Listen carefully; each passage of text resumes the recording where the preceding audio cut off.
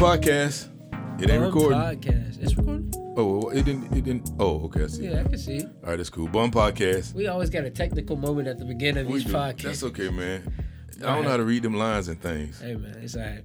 Bum podcast. Bum podcast between you and me. Between you and me. All right. And today is Mother's Day. Mother's Day. So we have a special guest, my mother, Hello. Miss Consuela Brown. And My wife, Miss Consuela Brown, same person. uh-huh. Hey. Better be. Hey, I'm just saying, that's whoop, whoop. And so we're kind of going to walk through the years or kind of walk through the journey of what it's been like, I guess, raising me and dealing with us together. Yeah. Because I know it's probably hard sometimes. Oh, yes. The mother of the infamous T. Infamous? Whoop, whoop. Whoop, whoop. I think you could be famous. Hey. More than infamous. All right, whatever, man. Be all one. All right, so let's get rolling. So, mother, Yes. we want to start off by talking about the early years, and I guess your idea behind even from conception of the time that you found out that you were becoming a mother, because I think we were married about 10 years from the time you found out we were becoming a mother, and like what was your strategy and what was your thought process behind becoming this mother, this prized person in the world. Prize person. Yeah. Prize person. Yeah. Oh, sorry, hold up. Prized person on top of being the wife. But go ahead. Yeah. Well, I mean, like you said, I mean, we had been married for 10 years. I got married as a teenager. Yeah. And so I believe I was looking forward to becoming a mother. By the time it was announced that T was going to be coming on the scene. So, and we had talked about having T like many, many years before he got actually. Yeah, I won't say that. Yeah. But we had talked about it, because, even when we were dating, we both knew where we wanted to live, and we knew, that we wanted to have a son, and so many different things I guess we kind of knew off the back and agreed on. So when T was coming along, we were very intentional about everything we were doing with him. So even the preparation years and the time for him getting here was exciting. And so basically, even the day before T got here, I mean, my pregnancy was a wonderful experience, but then T was due on the 10th, and his father was really excited about that. And since T was not showing up at that time on the 10th, he always late. Just a little delayed. Yeah. So Clarence decided to, take it upon himself to kind of help T along. So we took me to dinner, and then he took me to walk, and we went to Walmart, which was his favorite store at that time. And we walked. And we walked, and we walked for hours until I just couldn't take it any longer, and he finally took me home. And he still wasn't coming. He still wasn't coming. It was just not, It wasn't in the cards. The 10th wasn't in the cards. One thing we know about T is he going to do stuff on his own time. So I laid down to take a nap, and guess what? Here's T. Well, no, actually, he still ain't come. He started the process of coming.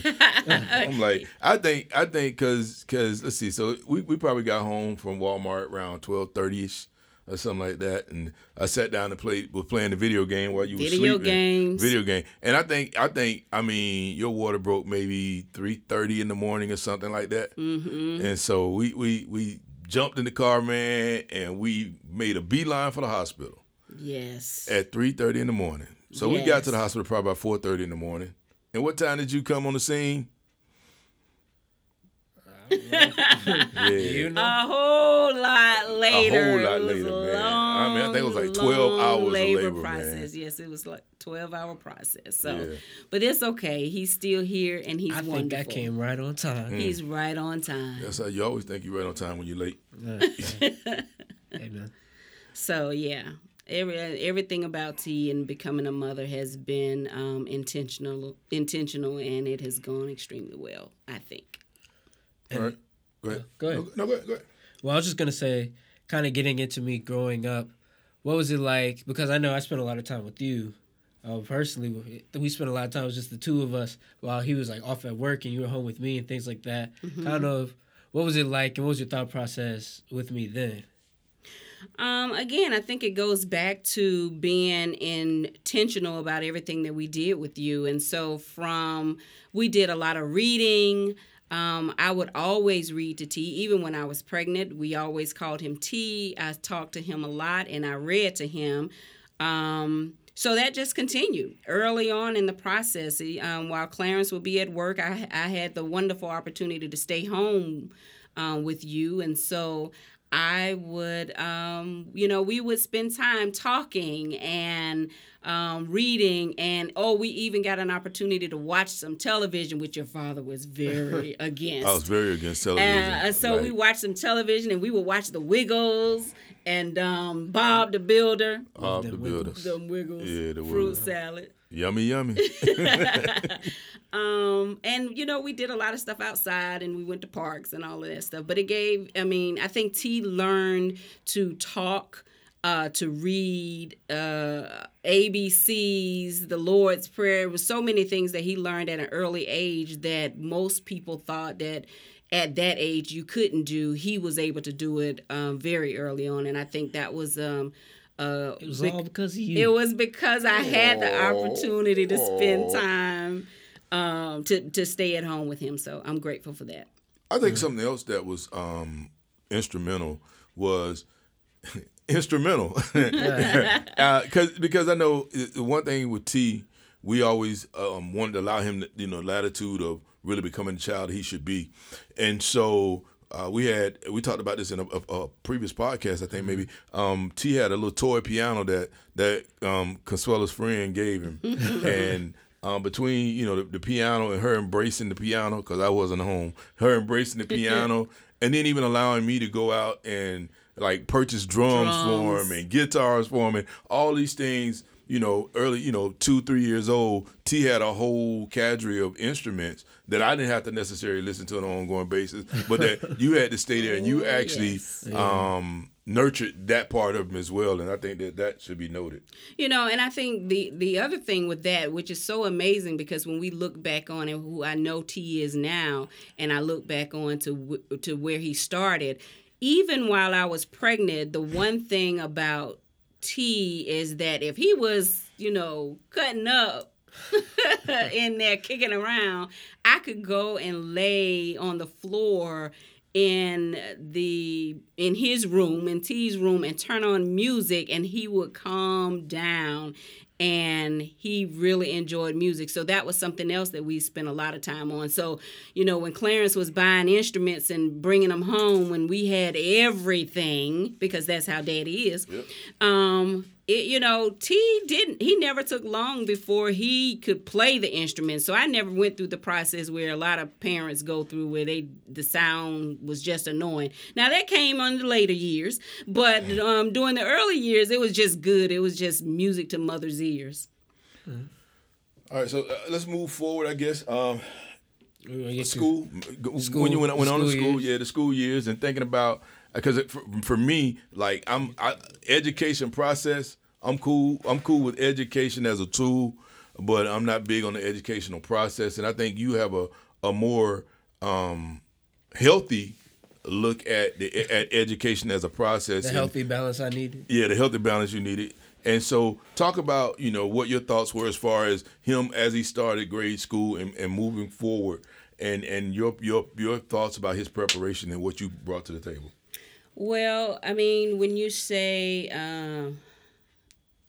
me and school, I guess Clarence and I went to high school together, and one of us was an athlete.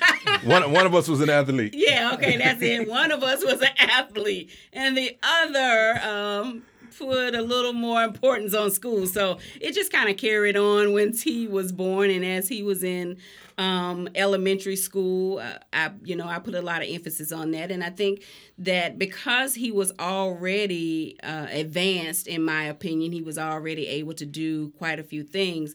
That it was just easy. It was just easy for me to focus on that. I mean, early on, he would sit and he could read to me, and so it was pretty easy. I have to admit, I focused on education a lot. It wasn't always healthy. I mean, even to the point of, wanting him to have perfect attendance. And I have to admit, the one time that I really pushed for him to have perfect attendance, we sent him off to school, and then we chased the bus. Chased the bus, just about getting him to school, so that after roll, we basically picked him up and got on the road, and we went and spent time in Augusta, from where we're from, and T got an opportunity to walk around in the back in the woods with granddaddy and spend that time with him, and I think that was wonderful. And it was definitely wonderful once we got back to back home, and the end of the year came around, and he received a pencil for perfect attendance. A pencil. And that was the last time that I cared about him getting perfect attendance. And we don't know the last pencil. Last time I cared too. But, all right. So I mean, and so you were very concerned about him and his schoolwork and making sure, because I mean that's the one thing that you always did too. Because I mean I was not the big look at the grades, look at his report card, that kind of thing. I just wanted to make sure that he always did his level best, which was probably not the best way to go about it. And even up and through high school, how you was always on Parent Portal and right. that whole preparation piece. And so talk a little bit about how I was just gonna say it's always good to have that balance, kind of the attitude of you just want to make sure you're doing your best, but then at the same time, but make sure you're paying attention to what your best is getting you and all of that. Right. And that was my job. My job was to pay attention. So yeah, I wanted to make sure that, because I knew what he was capable of, and I also knew that if we did not stay on him, he wouldn't do everything that he could do. And I think that's just a man thing. Hey, let's just be honest. I do feel that way. So anyway, I just wanted to make sure he was doing his best, and I wanted to make sure that I could be there to protect him. I am Mother Bear, and no one was going to be doing him wrong, so I had to make sure everything was on the up and up, and if I needed to step in and get T straight or get the teacher straight, whichever one, it needed to be done. So. Mm-hmm. And then, what, you want to go to middle school? Middle school's kind of short and fleeting. Yeah. I would say... honestly, I think, for me, it was probably about middle school when I began to take the back seat in T's life, because, he was really at the point where I think that it was important for Dad to step in and spend more time with him, and us being intentional about everything that we were doing with him. I think that was the time where he, you really needed your dad, and so I just kind of, went to the background and let Dad take over in the middle school years. But you still check the grades. Oh, I still check the grades. So yes. It's kind of like the transition from more the nurture side into kind of you transition to let him teach me about becoming a man. Mm-hmm, mm-hmm. So. That's about what it was too, because the nurture side didn't leave. It was just it took a back seat. It just took a back seat. Yeah, and even down to and you appreciate it. Yeah, thinking about we came up with this idea, and I think we might have talked about this in another podcast as well. But the ROP 13 and us putting together the ROP 13 to transition T into the teenage years and in high school. You want to talk a little bit about what your impetus was for us putting that together? So the ROP 13, which is T's rite of passage, it was a wonderful idea that Clarence developed, and I don't know where it come from. Oh, I know where it came from. I just thought about it. I was thinking we developed that, but my first thought was, and you might not know this, T, I actually wanted to buy T a bus ticket and a train ticket and a plane ticket on his 13th birthday. And so I wanted to put him on the city bus to take him to Union Station, to get on a train to go to New York, to get on a plane to fly back to D.C. And so that was going to be my idea of transitioning him into this whole rite of passage. But and then the nurture kicked in, and we're happy. The nurture kicked in. We are grateful. Yeah. I had to get in the driver's seat then because back seat wasn't cutting it.